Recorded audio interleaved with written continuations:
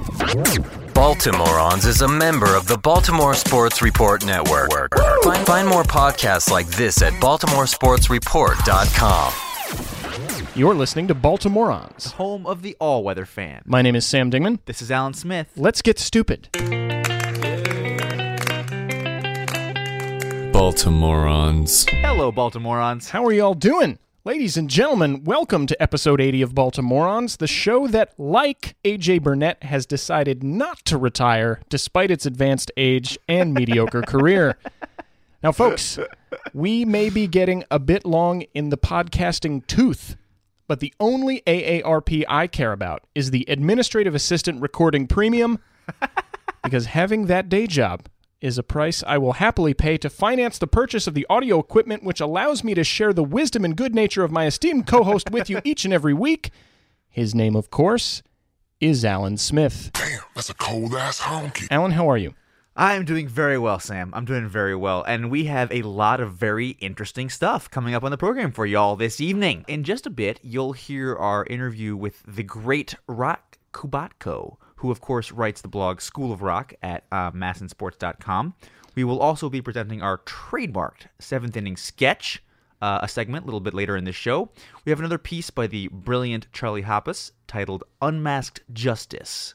We'll be getting that in a little while. But before all of that, we will, of course, be continuing our celebration of the legacy of one of Birdland's great heroes with our most popular reoccurring segment, the Whitey Lockman Franchise Report, celebrating, as we always do, Whitey's 560 OPS and 18 total bases for the 1959 Baltimore Orioles.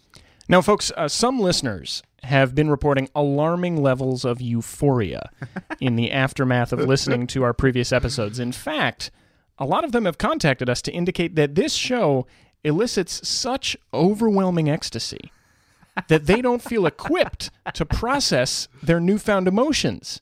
So, at the advice of our legal team, we want to make sure that you know that treatment for moron fever is available by visiting our website, bmorons.com, where you can find archived episodes of the show to satisfy your seemingly unquenchable thirst for the mellifluous sound of our voices.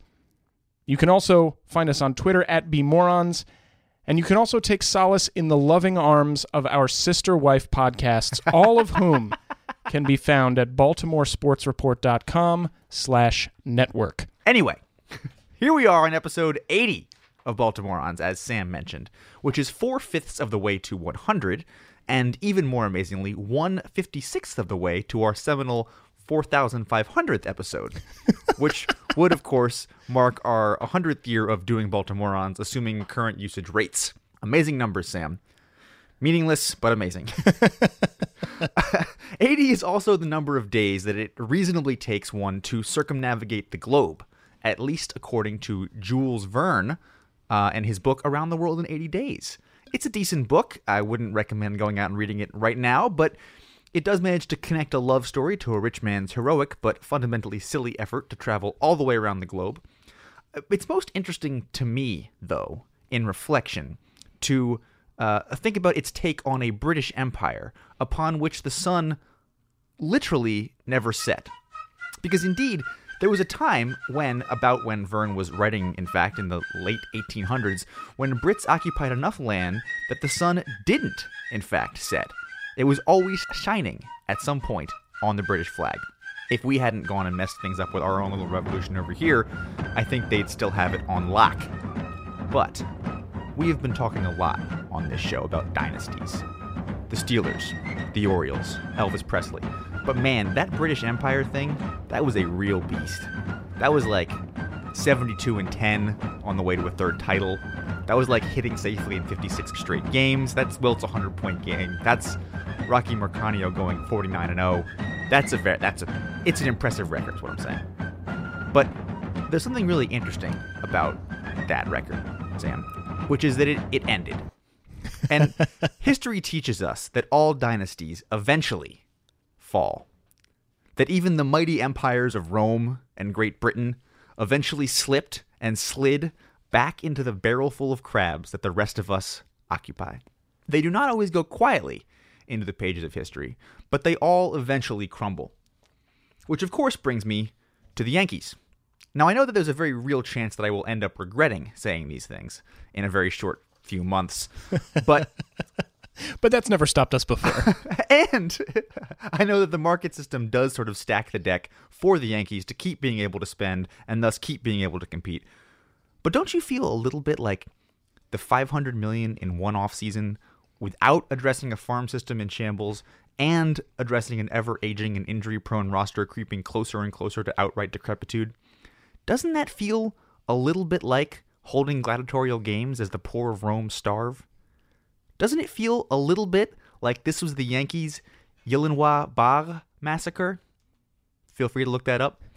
This feels to me like the final blaze of self-immolation that comes from a team, an empire really, an evil, evil empire whose base of power is corrupted and whose formerly deep pockets cannot recover from this last desperate attempt at staving off the inevitability of irrelevance. Of course, now that I say that, they will finish 15 games ahead of us and win the East going away. Oh well. Well, I, Alan, am going to ignore the trenchant point that you've just made and instead go back to a phrase in your introduction, which was the following. The movie Around the World in 80 Days is the book Around the World in 80 Days is most interesting to me because of its, quote, perspective on the British Empire, which may be the most Baltimoreans transition of all time. How fitting for our 80th show. All right, ladies and gentlemen, let's get right now to the Whitey Lockman Franchise Report.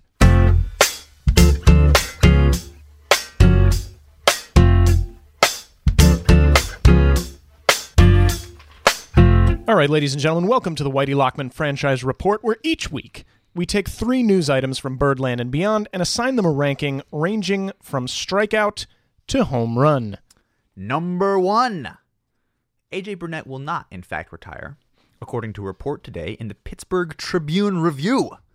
Burnett has been toying with the emotions of both Orioles and Pirates fans for much of the offseason as he decides whether or not to hang it up after the 2013 season, in which he pitched to a 3.3 ERA, 9.8 strikeouts per 9 inning for the Pirates.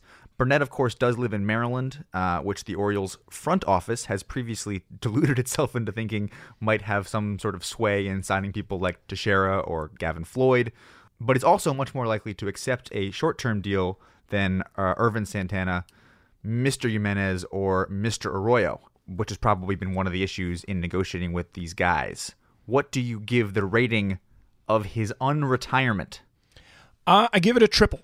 Ooh. I give it a triple, and I give it a triple because I actually think for all of the risks that come with signing A.J. Burnett, who does not exactly have a sterling track record in the American League East, we have said previously on this show that we don't need another Chris Tillman. Okay. We just need a guy who can throw 200 innings and a guy who can miss some bats, because that is not something that is in the arsenal of any of our starting pitchers. That is true. A.J. Burnett is going to give up a lot of home runs at Oriole Park at Camden Yards. Yes. His ERA is not going to be 3.30 in the way that it was last year, but it stands to reason that he might still strike out just as many guys. So I think you put that guy in our rotation. That does the thing that we have been talking about for months and months on this show. It takes strain off the bullpen. Right. It allows all of those guys to be fresher as the season goes on. It gives us a guy who's going to keep the offense in a position to establish an advantage in the game in the early going. And we're not going to have to commit to A.J. Burnett for longer than 2 years, I don't think, which is exactly the right amount of time for Gausman and Bundy to develop in the way we know they can.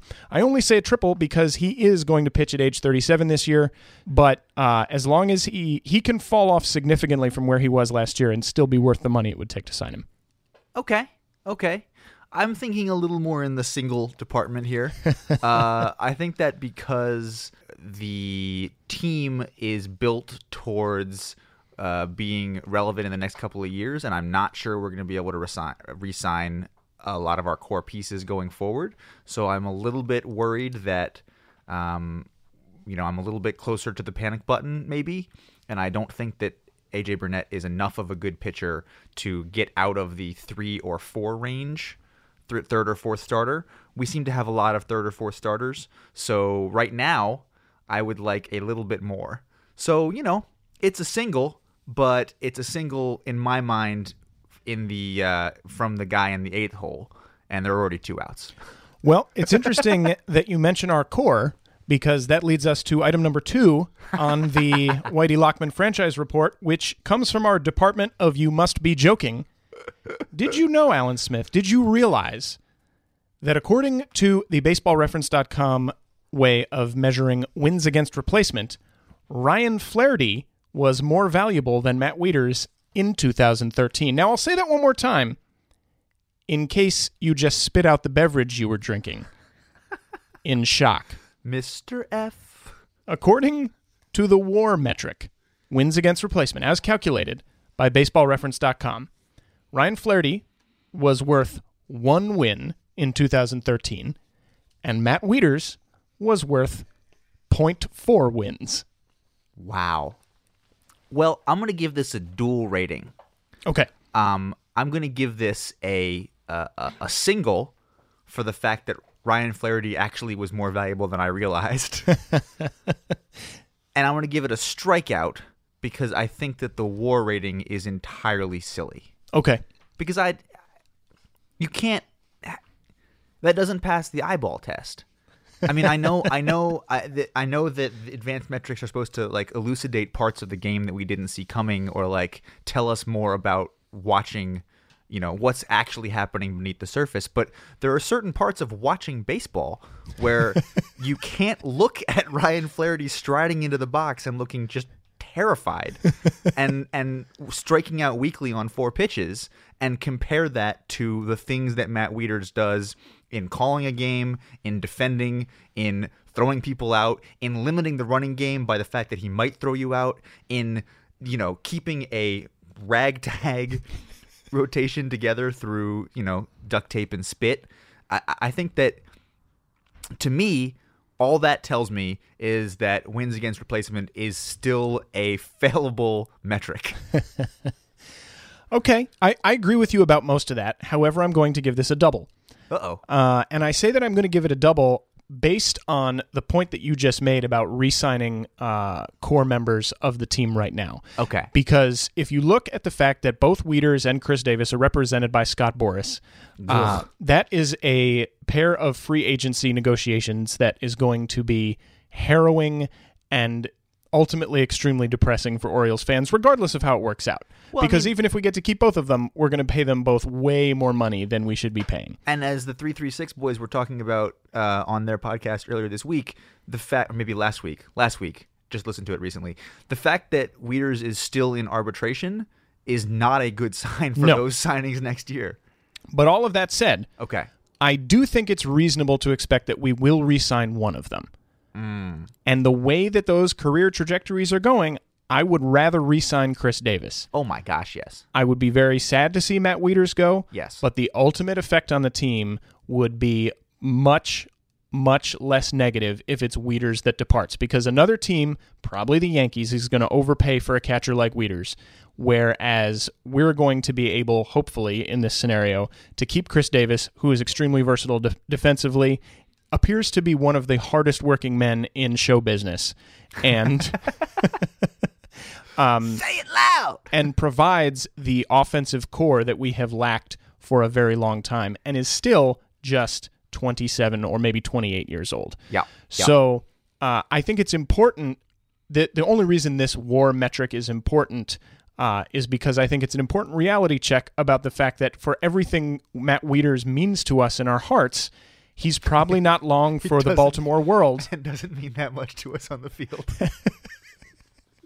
And at least according to some metrics, may not be the most valuable person we could be running out there. It's also worth noting that Baseball Reference provides a handy guide with its WAR calculation, which basically states like somebody with 8 or above wins against replacement is an MVP candidate. Somebody with 5 or above wins against replacement is an all-star. Somebody with 2 wins against replacement or above is a major league starter.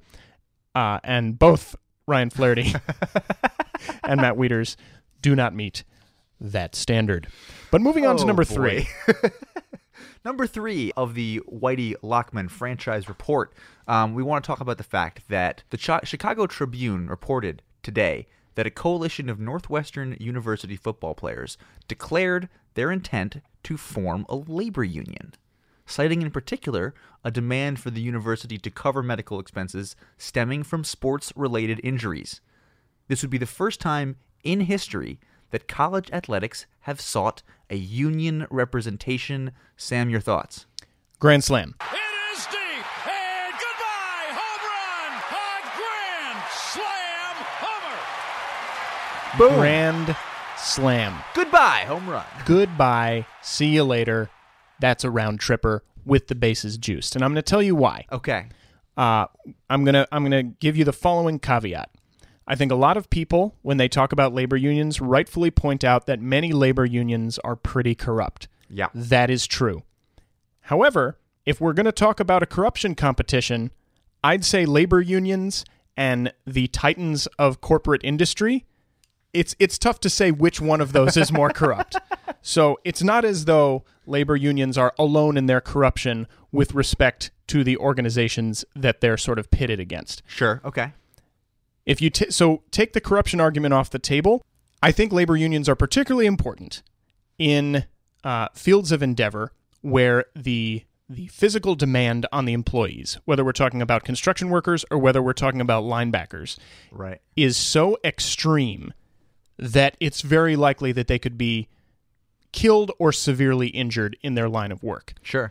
It is another order of magnitude more important when the work that they're doing has the byproduct of enriching the people at the top of that ladder in ways that are beyond things we can even fathom, whether that is real estate tycoons or owners of professional sports teams. Right.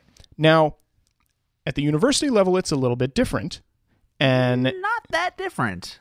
but it's 'Cause not that different. They don't pay the football players. So. They don't pay the football players, and the idea that you as a football player could suffer a life-threatening injury and not have your medical expenses covered by the university that slaps its logo on your chest and runs you out there to make money off of ticket sales for the game that you're playing in, to make money off of advertising revenue through the NCAA, to make money off of the buckets of merchandise that are going to be sold based on the athletic reputation that you're creating for them.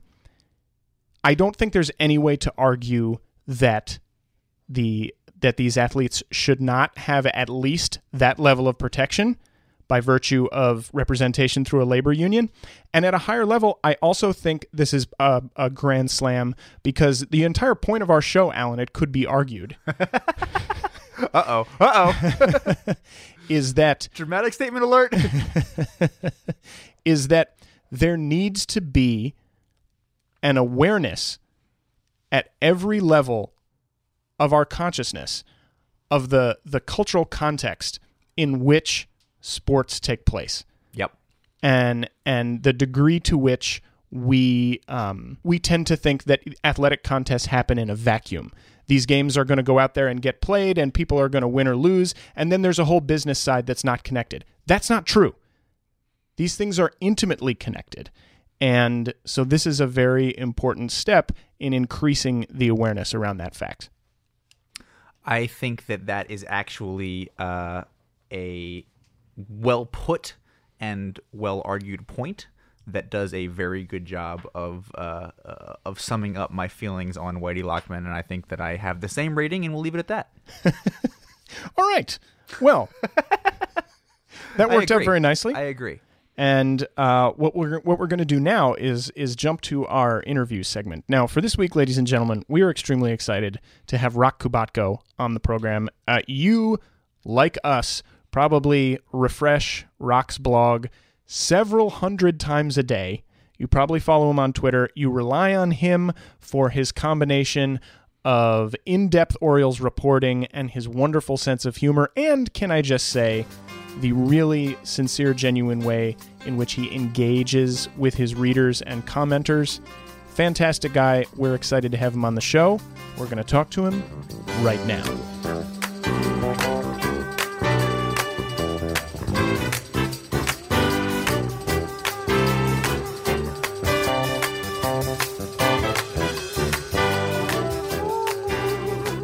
Folks, we tend to think that our obsessive refreshing of various blogs and Twitter feeds day in and day out means we've got our finger on the pulse of the Orioles. It is, however, nothing compared to the nonstop devotion of our guest on the show today, who is embedded with the team year-round, posting hilarious and informative dispatches on his blog at massensports.com, which he calls the School of Rock. Rock Kubatko joins us on the phone now to talk about the offseason so far. Rock, welcome to Baltimoreans. Thanks, guys. How you doing? We're happy to have you on. We're not so happy about the offseason so far. And by the way, I love that it's Baltimoreans, because I used to think that that's what people from Baltimore were called. And I was told, no, it's Baltimoreans. I'm like, you know what, Baltimoreans sounds so much better. And is in some way more spiritually accurate, I think. I know quite a few Baltimoreans. I'll leave it at that. Well, we will endeavor to be as moronic as possible with you this evening. We wanted to start off by asking, I think it's fair to say that a lot of Orioles fans are looking at this offseason basically as a catastrophe. But what we'd like to know, in your opinion, is do we need a reality check, or have we really lost a significant amount of ground with respect to the other teams in the AL East? First of all, I'd hope that people would have at least enough of a grasp on reality, not think catastrophe. I mean, it's baseball, so we got to reel in a little bit there. Let's be honest. But I mean, the off season hasn't gone the way that I know most fans, were hoping. I don't know what they were realistically expecting. Like, I know for me, my purposes, I never reported that the Orioles were going to be big spenders all of a sudden in the free agent market. That was never going to be the case. And there's still a possibility, as you guys know, before spring training starts, they can go ahead and add a frontline starting pitcher, and all of a sudden this offseason might look different. But that said, on paper, if you look at the club right now compared to what it was at the end of 2013, you'd have to be the ultimate optimist to say, hey, this team's as good or better than it was. I mean, on paper, it doesn't look that way. But again, they're not done with the offseason. And, A.J. Burnett all of a sudden is available. He wants to pitch in 2014, and I think the Orioles would be one of the favorites to get him. If not, Arroyo is in the picture. They're looking at, Jimenez, or looking at Santana if they're willing to give up the first-round pick. So there's still something that could happen. We don't know how good David Lowe's going to be. I think he's actually going to be an upgrade from Nate McLeod. And we know Delman Young pretty much rakes against left-handers. So, and maybe Brian Flaherty wound up being at least more durable than Brian Roberts was at second base. Which is not difficult to do. Not difficult. I'm more durable at second base. That's a whole other story. And I know they're counting, and it's a lot of ifs and ifs, but they're counting on Zach Britton becoming the next Chris Tillman, where he's out of options and all of a sudden takes that next step. And maybe Gausman, at some point during the season, is ready to jump in, and et cetera, et cetera. Chen missed 2 months with an oblique injury. What if he's healthy all season? There's a lot of, ifs, and they could all pan out, and this team could be in the playoffs, or they don't pan out and they don't make it. I mean, unless you have a crystal ball, we don't know. But they've got a great core 6, but beyond that, I don't know if they've done enough around it. But the off season isn't over, and for as far as we know, they could go. These guys that they're counting on to take that next step could go ahead and do it, and all of a sudden, this team's a contender. So catastrophe's out. I'm let's get rid of catastrophe. I don't think it's a catastrophe right now. Good. Hey, the Yankees have spent $4 trillion, and yet conceivably they've got Kelly Johnson, a 40-year-old Derek Jeter, Brian Roberts, and an injury-prone Mark Teixeira in their infield. So, I mean, and who's closing for them? And I think Sabathia is on his way down. Agreed. Yeah, so, I mean, I still worry more about the Red Sox and Rays than I do about them.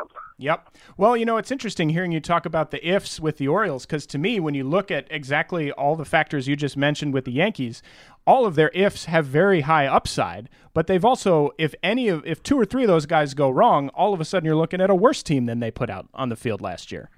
Right, and you've already blown past the luxury tax, and then you're going to have that issue. And the pressure in New York, Girardi will be out of a job. They'll want to fire the GM.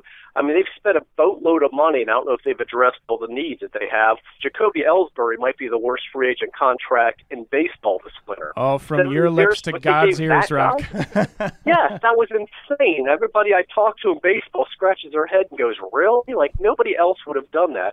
But I'm sure Orioles fans were like, hey, at least they're spending money. Like, hey, Daniel Snyder's a horrible owner with Redskins, but at least he spends money. Well, he does, but he spends it recklessly, and they haven't been, they don't go to the playoffs and whatever. So, I mean, I'd like to see the Orioles kind of open up the purse strings a little more. Granted, but there's smart spending and there's stupid spending, and given 7 years, whatever, to Ellsbury, that's dumb. So, but I do think that some of the perception from outside of Baltimore has been that the Orioles coming into this offseason were a few kind of small moves away from being a major contender. The one starter, one closer, and one hitter away from competing seriously, and that we've been hearing a lot this idea that we're like letting something slip away. Is this a window closing, or are we young enough and competitive enough that this is going to be a long-term good team, and we can all just kind of cool our jets a little bit by freaking out about this year, 2014, being a big deal?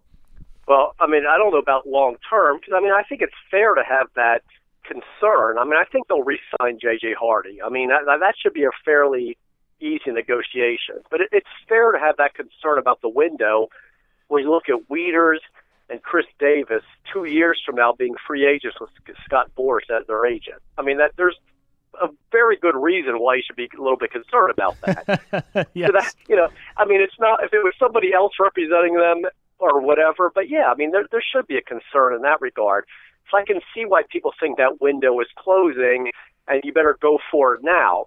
However, the Orioles may be looking at, look, we can at least sign at least one of them, if not both of them. And Dan Duquette, he's a depth guy built around that core. And he and Buck think, hey, what's already in place can be good enough, and they're just kind of trying to tweak it. At the same time, Dan's still trying to add that big frontline starting pitcher. But, for you and me, yeah, it seems like right now you better go ahead and go for it, because I'm not real optimistic in 2 years that those guys are going to still be in Baltimore, because especially a guy like Chris Davis, I don't expect him to hit 50 home runs again, but if he does, and the way the market is right now, if Jason Vargas can get 4 years, $32 million, and I like Jason, but he's been fairly mediocre. What's a 50 home run plus defender, first baseman like Chris Davis going to be worth in a couple of years? It could be outrageous. So starts looking like about $1 million a home run at a certain point. Right, and hey, if I'm Adam Jones, I'm thinking, wow, did I sign too soon? Because if Adam hadn't signed that extension, what would he be worth right now? Let's say in free agency right now, what Adam Jones would be worth. So I can understand why there is that concern, but I think the Orioles are looking at it like they're going to build around this core, and they've got time. You know how deliberate they are. And they haven't even started negotiations with J.J. Hardy yet, and he's a free agent after the season, yet they still think they'll get it done. They slow play it the way Andy McPhail did, and now the way Dan Duquette does. So, yeah, I think that window is going to start closing, and a lot of fans do too. The organization feels like they still have time. So okay, we'll see. So if the window is closing, then you gave us a bunch of ifs. I would like to think hopeful ifs, possible ifs. But if you were to rank those ifs in who you think might take the next step this year, who's the person on that list of ifs that is going to be the next Machado or next breakout star for us? Maybe the next Tillman. How about that? Well, I'm sure they're hoping that it's a Zach Britton who's going to have fresh eyes on him. And I still say that's the best T-shirt idea ever. Somebody needs to jump on it, because that phrase has been used so many times. It's fresh eyes with Dave Wallace and Dom Sheedy. Again, I really like David Lowe in left field. I know that was the most popular trade with some fans, but he's a guy who's going to hit lefties better than McLeod did. He's got a better arm than McLeod did. Yeah. And people don't realize that. I like Nate, and he was a plus defender. But if you saw him, there were a lot of times where you thought you had to play the plate, and Nate would double clutch, and he couldn't make the throw. It looks like he had the Steve Sachs yips. And look at his numbers against lefties. Look what he hit in the second half. But people act like this is a huge loss. Yeah. The Nats grossly overpaid for a fourth outfielder in Nate. Let's be honest. They're hoping that Reinhold's going to give him a full year being healthy, and I know that's a gamble, but as Brady Anderson told dream. Right, but as Brady said, I said, hey, I talked to Nolan, he seems like he's doing well, and Brady goes, yeah, it's amazing when the vertebrae actually fuse and how much better you feel. I mean, this guy, that's true. He had that surgery, they cleared him too early, and the vertebrae couldn't fuse, and people are like, oh, he only needs a second surgery. And it's like, well, yeah, it's more of a corrective surgery, but he never should have been cleared the first time. So at least they did the surgery correctly this time. So, let's see what happens with him. Yeah. Well, so, Rock, you've just hit us with a bunch of really, really sound, rational ways of looking at the season. But here at Baltimoreans, we tend to be guided a little bit more by emotion than by rationality or fact. So we're hoping, as kind of a way to close out here, that you can help us understand this particular moment in Orioles history in musical terms. So if you were to consider this offseason as a song, would it be A, Stairway to Heaven by Led Zeppelin,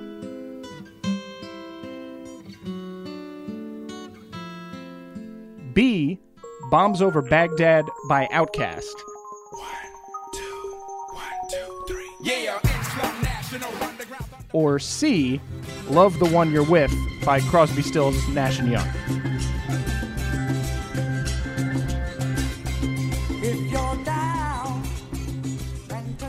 Or if you'd rather maybe a D option, we could go Blurred Lines and Robin Thicke.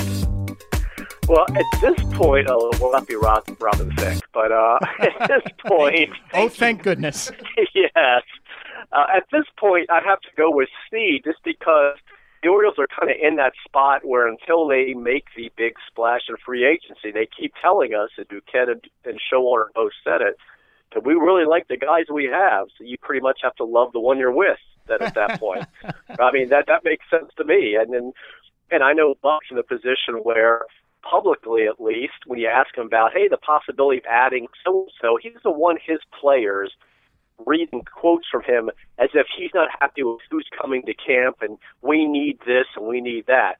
So he's going to be very loyal to the guys he has, and I totally understand that. Now, if you hook up the lie detector, he probably hopes they could go ahead and add a frontline 200-inning starter guy. But off the record, hey, these are my guys, and I'm going to war with them and whatever. So I guess the theme would have to be I love the one you're with. Well, we'll be looking forward to that Rock Kubatko exclusive article where you get Buck Showalter hooked up to a lie detector and see what happens. I'm working on it, guys. I swear I am. We'll also tell Twitter that it's not Bombs Over Baghdad, so everyone can just calm down for a little while.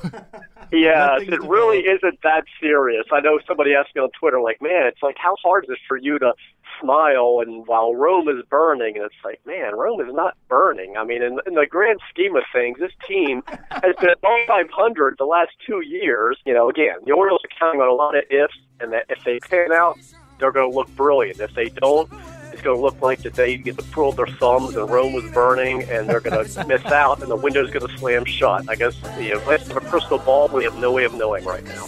Well, we'll try to keep it on the David Crosby tip over here at Baltimoreans. And, of course, we will be following the season all year long with Rock at his blog, School of Rock, at massinsports.com, and also on Twitter at massinrock. Rock, thank you so much for joining us tonight. We really appreciate it. My pleasure, guys. Thanks a lot. Love the one you're with. Don't be angry. Don't be sad. But don't sit crying over good times you had. But there's a girl right next to you, and she's just waiting for something to do. And there's a road. You're listening to Baltimoreans, the home of the all-weather fan. This is Alan Smith. And this is Sam Dingman. Well, folks, it is, of course, Oscar season, and Charlie Hoppus, who was only recently freed from Dan Duquette's secret underground Forgotten Prospects of the Late 90s Research Center, has come through again. He has tipped us off to the existence of an upcoming feature, which, if the preview you're about to hear is any indication, looks to be an early favorite for the best film of 2014. This summer, in a city where crime and baseball do battle for headlines, one man has fought the bad guys by night and some pretty brutal platoon splits by earlier night. Here's the 2-2 to Wieters. Ground ball to second should be 2. Zobrist to second for 1. On to first. Double play. And Wieters has another hitless afternoon. Matthew, you can't go on like this. We can't go on like this. They expect you to be a Hall of Famer. They expect you to be Jesus in cleats. They expect you to be Mauer with power. It's time to just focus on baseball. And allow the city of Baltimore to fall victim to Omar and Walter White and the cigarette-smoking man and Magneto?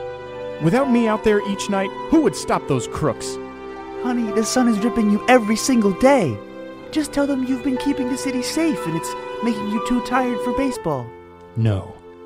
Because I'm the hero Baltimore deserves, but not the one it needs right now. What does that even mean? But every hero reaches his breaking point. Waiters is just terrible. Why do they even let him hit left-handed? And if he's so great at calling games, why do all of our starters suck? And the only question is... I'm hanging up the mask, Teagarden. You're retiring? Not that mask. It's time to focus on baseball. Whose balls he breaks. Matt Wieters continues to shock the baseball world. With his 2 home runs tonight, he now has 12 in August. Even more surprisingly, he has 12 stolen bases to match. Matt Wieters extended his hitting streak to 36 games in a row with his bases-loaded double earlier tonight. And his diving catch of Jose Reyes' attempt at a bunt single sealed the deal as the Orioles beat the Jays 5-2. Well, you don't think about the records, you don't think about any of that. You just try to think about helping the team win. You don't think about all the bad in the world that you could be stopping. You just try to catch the thieves that you can on the field, even if they're just trying to steal bases. Teagarden, what's going on? Ryan Flaherty stole the USS Constellation and is sailing it right towards the aquarium. Sounds like a regular Saturday. But it's every child in Baltimore go to the aquarium day. My God. One man has to choose between his team and his city. Because with great warning track power comes great warning track responsibility. Michael Caine as Taylor Teagarden, Sam Dingman as Dan Duquette, Matt Damon as Matt Wieters, and Rick Dempsey as himself in Unmasked Justice. I'm not so sure about an extension, Mr. Scott Boras. I mean, Matt's been great for us for a number of years, but he's not really all that active in the community.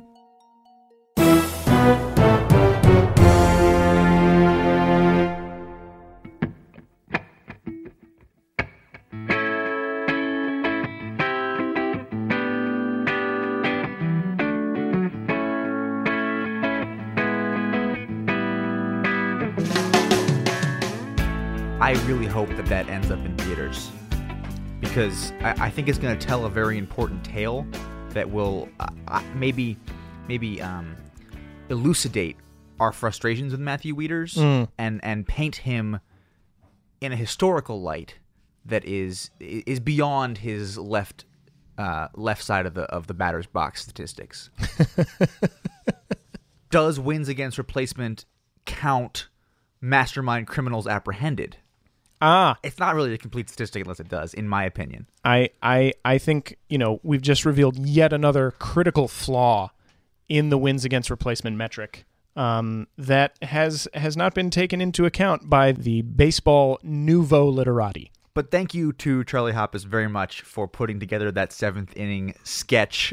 We appreciate his customary brilliance.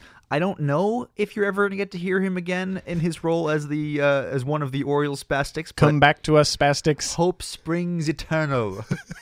Thank you also to Rock Kubatko for taking the time to chat with us this evening. Again, you're already reading his blog, so I don't really need to tell you to do it, but if by some weird chance you're an Orioles fan who doesn't know about Rock Kubatko, I have just given you a greater gift than I could ever hope to have given you as the host of an Orioles-centric podcast.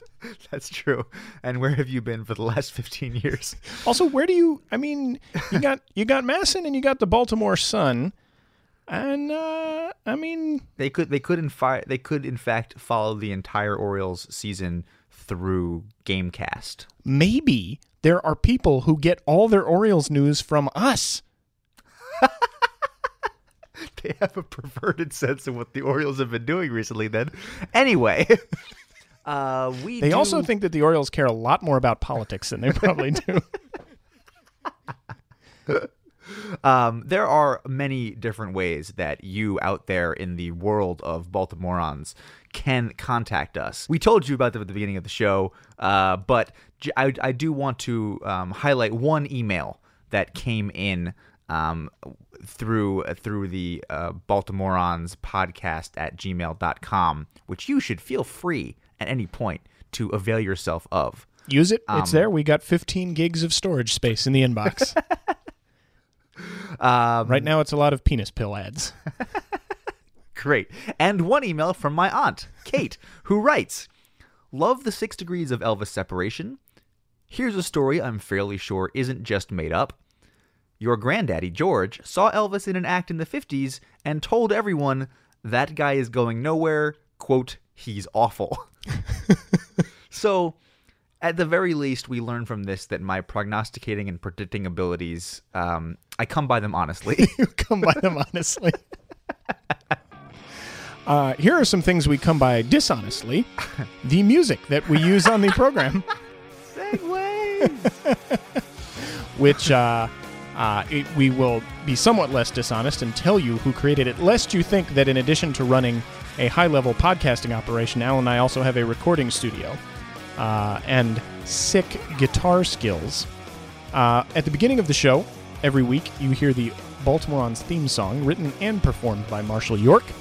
You then hear a little snippet from Working for Another Song by the band Town Hall. You then hear interstitial music by the band Weather Report. The song is Birdland. I'll let you think about that one in case you haven't for some reason for the last 79 episodes. We also occasionally use a little clip from the song Sample in a Jar from the album Hoist by Fish. And behind me now, it's Kicking My Heart Around by the Black Crowes. We should also mention that we did play at least a small piece of 4 rock classics. Led Zeppelin, Stairway to Heaven. Bombs Over Baghdad by Outkast. Love the One You're With by Crosby, Stills, Nash & Young. And just a touch of Robin Thicke's Blurred Line. Which you just called a rock and roll classic. Oops! Sam. Yes.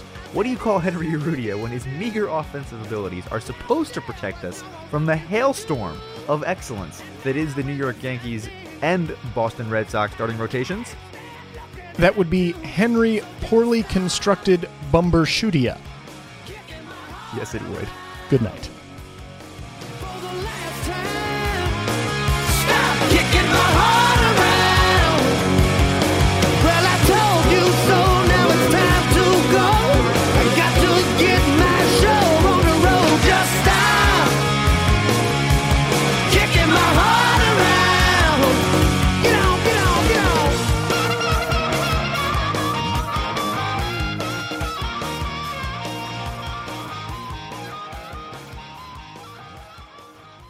Goodbye, home run.